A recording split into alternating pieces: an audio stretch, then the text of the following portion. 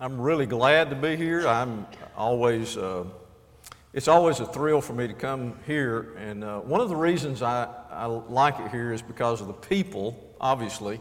And Chuck and I are, as he said, we've been friends, and the longer I know Chuck, the more I appreciate him and love him. But I want to come sometime and just sing. I love the singing. This building evidently is very well built for singing. I want to come back and just sing sometime. I appreciate the elders and this opportunity and inviting me back. It's always great to be here at Hoover. Revelation chapter 3, if you'd like to go ahead and turn there, is where our text will be tonight. Revelation 3, verses 1 through 6. And it is Jesus speaking to the church in Sardis. Many years ago, I used to travel a certain road in the county regularly.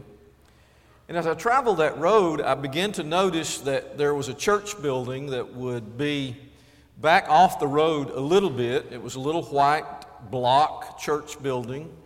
It had a little stoop on the front, and the door had double doors in the front with windows about halfway up, so it had windows. And I noticed that there was never any activity, and the grass began to grow up in the around the church building, and everything seemed to be getting in disrepair. And every year, as every year passed, and I'm driving by this church building, it seems that it's getting more and more in disrepair and more grown up, and ultimately the mimosas began. You know how the mimosas are. They grow like crazy, like they're being fertilized. So the mimosas are growing up beside the building, and they actually are pushing against the roof. And then those old Japanese hedges that seem to grow almost everywhere, and they grow like wildfire too, and they multiply in the middle of the year or whenever. They're just growing like crazy, and they begin to grow around the front of that building, and you can't even see the front door anymore. Believe it or not, if you drove down that road today, you would not even know there's a building there. The pine trees are about that big around in the front yard. Those mimosas and the Japanese hedges and the grass and everything else has covered up that building so completely that you would never know it was there. You would see a driveway and a small parking lot that was very much broken up and very, very much in need of repairing, but you would never be able to see the building. The reason I titled the lesson tonight, There Was a Church, is because if somebody's with me, I'll drive by there and I'll say, there was a church there one time. There was a church there. I know you're not going to believe this, but there was a church there. Well, when you read from the book of Revelation, these first few chapters, and you see the complaints that Jesus has about these churches, it seems almost to me that as you look at the church in Sardis, if someone were to go by, not a building necessarily, and they were to look, they would have a hard time finding the church in Sardis. They would have a difficult time finding a church that once was vibrant and alive and diligent and working and doing great things. But now as Jesus speaks to this church, he says, there used to be a church there. There once was a church there, but not any longer. Let's read the text. Revelation 3, 1 through 6. And to the angel of the church in Sardis write the words of him who has the 7 spirits of God and the 7 stars. I know your works. You have the reputation of being alive, but you are dead. Wake up and strengthen what remains and is about to die, for I have not found your works complete in the sight of my God. Remember then that what you received and heard, keep it and repent. If you will not wake up, I will come like a thief, and you will not know of what hour I will come against you. Yet you have still a few names in Sardis, people who have not soiled their garments, and they will walk with me in white, for they are worthy. The one who conquers will be clothed thus in white garments, and I will never blot his name out of the book of life. I will confess his name before my Father and before his angels. He who has an ear to hear, let him hear what the Spirit says to the churches.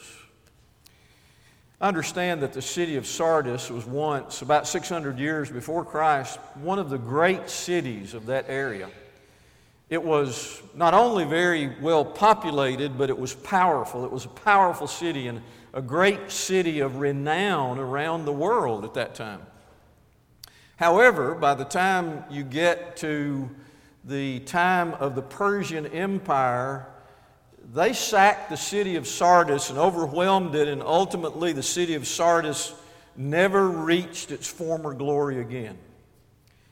It was interesting geographically, from what I understand, how that part of the city was perched upon this 1,500-foot tall mountain, kind of a plateau, and you've got the city on top, and then you've got some of the city down below in the river valley.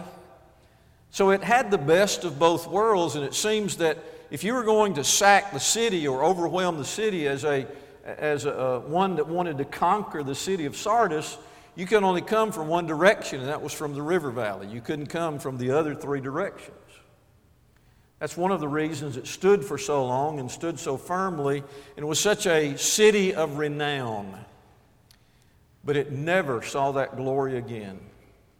Under the Persians and then ultimately under the Roman Empire, Sardis just couldn't ever find its legs again. It couldn't find anything to help them get going and find any way to be what they once were as a city.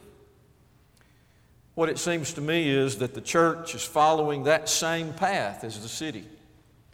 The church is vibrant, they are alive, and Jesus says that they have a reputation. They are well known in that area and well known in that part of the world for being, and he uses the word, alive. And then he follows it up by saying, but the problem that I'm coming to you about is you're dead. That's the problem.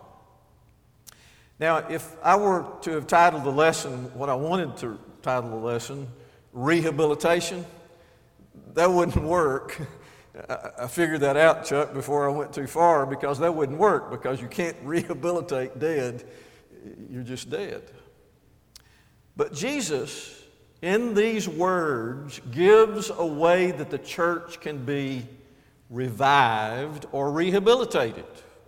The way that that dead church can be brought back to life. The way that those Christians who have chosen to move away from Jesus, to move away from the relationship they had with Him, to be purposefully, in their minds, not attached to Jesus Himself, to not do the work, to not be known for their good works.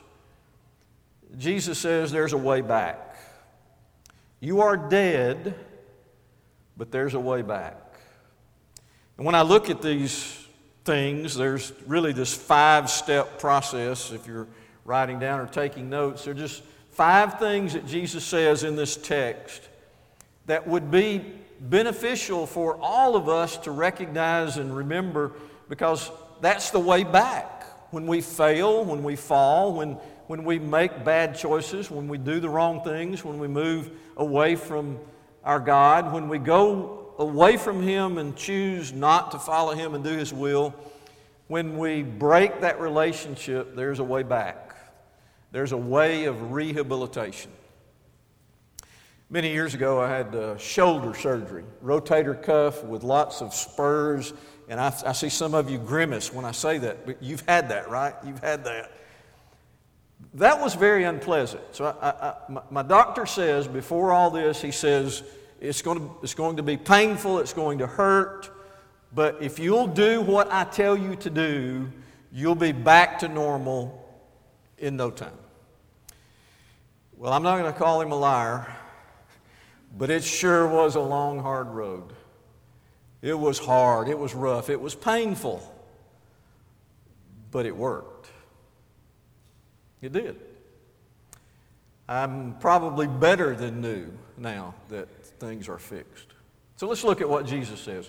The first thing Jesus says, and it's in verse 2, He says you need to wake up. He says you need to wake up. There is no way that you're going to be able to carry on in the same way you're carrying on now, to walk in the same path you're walking. There's no way that you're going to be able to recover or be rehabilitated or find relationship with God again unless you wake up and come to a realization of where you are. It's almost as if they are in this spiritual stupor where they can't really come to their senses and come to a realization of what has happened and what they've done. And I think churches do that. I know that as individual Christians we do that. It's almost as if we ride along and kind of move along just doing the same old thing the same old way and having the same old bad attitudes or whatever it is we have, and we think that somehow we're still going to be okay.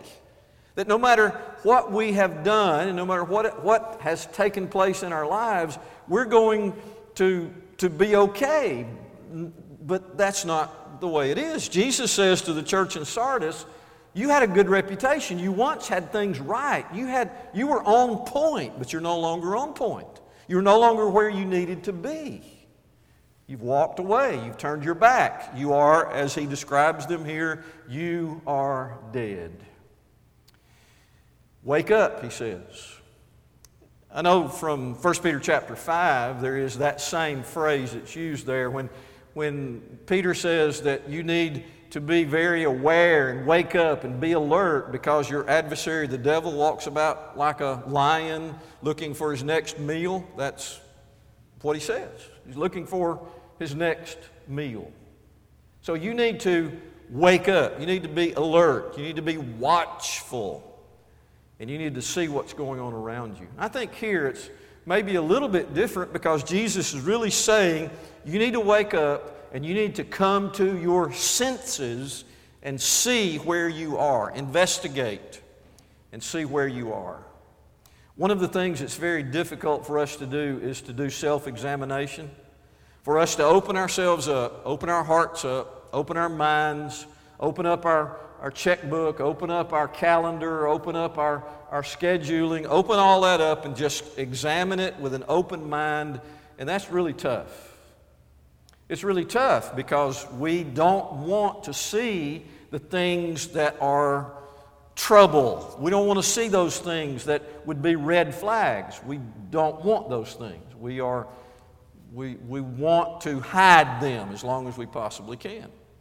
What Jesus says to the Christians there who are dead, who have no longer that relationship with Him, He says, first of all, you need to wake up, be aware, be able to see where you are, open your eyes, and realize how you have moved in that direction.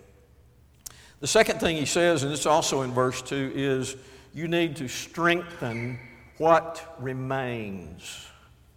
Now, if you're going to rehabilitate yourself as a child of God, you have to be aware that there are still some things there that are positives. There are still some things there that are good. You have some habits that may be hung with you. You still have faith in God. At least you believe in God and you have faith in Him. You may not be acting like it. You may not be behaving the way you ought to. But it seems very obvious that what Jesus is saying is there are some good things there that you can draw from and build on, and you need to be able to begin somewhere, and where you need to begin is with those things that are still there. One of the things I think about when I think about the things that are still there is all of the past experiences they must have had. As God's children, over the years, and as we've been Christians for a period of time, we have experiences, life experiences that build and build and build and give us something that we are aware of having invested into our relationship with God. We've built our faith. We've built an understanding of God's Word. That's one thing to build upon. We have a real connection to people who are good people and righteous people and people that want good for us. And there are probably people over there on the side praying for these people that Jesus is speaking to, where He says, you are dead. You have all these things. And He says strengthen that which remains. Whatever's there, find it, strengthen it, start with that, and let's go forward, because you can't stay where you are because you're dead. The third thing he says that is a way back, a way to get back in relationship with God, is to remember what you have received and heard. Verse 3, remember then what you have received and heard. Now obviously, just as we have become children of God, those Christians at Sardis, when they were first introduced to the message of Jesus, they heard the same word we heard. They heard the death, burial, and resurrection of Jesus. They were given the evidence of the love of God. For God so loved the world that He gave His only begotten Son. They were given the evidence of how much God loves them and how much God sacrificed for them by giving His only Son, and how much Jesus gave as He died on the cross, took upon Himself our sins so that we might not have to bear the long-term consequences of those sins. They received that. They received the fact that by God's grace we have been saved. By the amazing love and grace of God, we have been presented this way to get our sins forgiven so that we do not spend eternity separated from God. And Jesus says to the church in Sardis, you need to remember that. Don't you forget what you heard in the very beginning. You need to bring that back to your memory, because it's that message that has motivated you through many a day, through many an hour. It's that message that's brought you through life to a point where sometime along the way you forgot it. You put it in the back of your mind, and now he says you need to recall that. You need to recall the fact that God loved you so much that He gave His only Son so that you, the church in Sardis, every individual in this church in Sardis was given the benefit of the death of the Son of God. I think that's a motivating factor in bringing us back, don't you? The fact that I might be able to turn my back on God and walk away from Him is difficult for me to imagine. But you know what would be difficult for me to imagine as well? That is for me to turn my back, walk away, and for you to come to me and say, Barry, did you forget what God did for you? Did you forget that? Did you forget that message that you heard and that you obeyed and that brought you in relation? Did you forget that? Yeah, Chuck, I guess I did. I guess I forgot it. Well, you need to remember. You need to remember that. You need to be reminded of that, because that message is vital to us going forward. So wake up. Make sure that you are alert what's going around you. Strengthen those things you already have. And by the way, this is one of those things you already have, which is that great message, which is remember those things that you have heard in the past. Next, he says also in verse 3, connected to this phrase, he says, keep it. Keep it.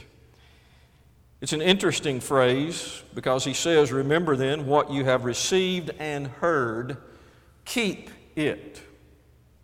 Now when you trace all that down and you look at it in different translations and you look at things that it could mean or what it might mean, really what Jesus is saying is you treasure it. You hold it as something valuable to you, and you cherish that, and you guard that with everything that's within you. If you were to break in my home tonight and you were to go in my bedroom, one of the things you're going to see immediately when you turn to the left is a chest of drawers. Some of you old folk call them Chester drawers. And on that chest of drawers is a cigar box. Now, I ask you, some of you that have been kids and had a cigar box to keep your valuables in, do you keep valuables in your cigar box? Boy, I do. I keep my valuables in that cigar box. I have a magnet that I got in the 5th grade. It's a powerful magnet. I have a ball bearing out of a bulldozer that's about that big. And I have the picture of my first car in there. Wait a minute, you don't think all those are valuable? If I thought it was really valuable to anybody, I'm putting it in the safe. It's in the bank vault at the bank. What Jesus is saying is you recognize the value and you do whatever is necessary to guard it, to keep it. And you don't let anybody or anything divert you from your holding of that valuable thing, your relationship with God. Keep it. Keep that, because it is that message that will keep us on the straight. Lastly, he says, and I think importantly, repent. That's in verse 3 as well. Isn't it interesting that Jesus gives this very simple, I wouldn't call it a formula exactly, but that would be okay, I guess. He gives this very simple process, these steps. And then he says, you've got to repent. You've got to turn. You've got to come back. You've got to turn away from the way you've gone and turn back to me. And you've got to be my person. You've got to be my man, my woman. You've got to be my child again. You've got to turn back, because you realize if you continue the way you're going, it means certain death, certain separation, certain that you will never spend eternity with God in heaven. But I love the promise, and that's the last thing I want to talk about, the promise that he gives. When I look at these verses, he gives a threefold promise.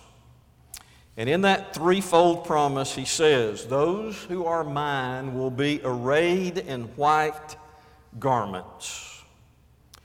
God has clothed you in holiness. God, because of your relationship with Him, has clothed you in those garments of white that ceremonially and symbolically represent the fact that you are now holy and without sin and in relationship with God. And He says, if you're mine, I'll promise you that you will always be arrayed in those white garments. The second promise He gives is the fact that your name will not be blotted out of the book of life. Your name will not be blotted out of the book of life. You see how important that is when you understand that when we become a child of God, He writes our name in that book called the book of life. And once these Christians at Sardis had turned and walked away, there's going to come a point, I don't know where it is, there's going to come a point when God takes His eraser and that name is removed.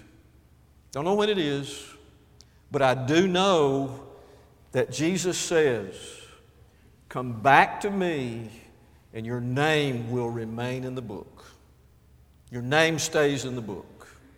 I won't blot your name out. I won't erase it. You will be mine, guaranteed. And then the last one he says that is so important when we think about what the promise of God is, I will confess your name before my Father. You do what it takes. You come back to me. You do this rehabilitation process. You wake up. You strengthen what remains. You remember what you received and heard. You keep it and you repent. And I guarantee you that I will confess your name before my Father. There was a church in Sardis.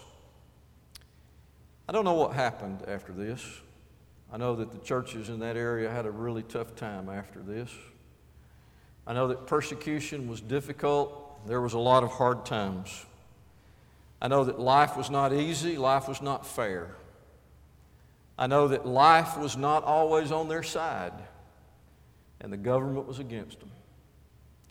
But I have to believe that after receiving this note from the very Son of God, at least some revived that church. Let's pray. Father, we're very grateful that you love us and that you love us to the extent to which you do. And Father, that you've given us such good, encouraging messages in your word. And Father, so practical and so easy to understand and so simple. Father, we also know that it's sometimes difficult to follow your will. Sometimes it's not the easiest thing to turn and to turn away and to turn back. Father, tonight my prayer is simple, and that is that if there are those who are struggling with needing to turn away from sin and back to God, turn away from temptation and back to God, turn away from the struggle of life and the difficulties and being consumed by all of that, turn back to you, I pray, Father, for their strength tonight. And in that prayer, I also pray, Father, that you would bless those who are faithful, those who remain, and those whose promises are there in this letter, that you will confess our name, that our name will not be blotted out, and that we will wear those garments of white. Father, I thank you for your Son. It's through him I pray. Amen.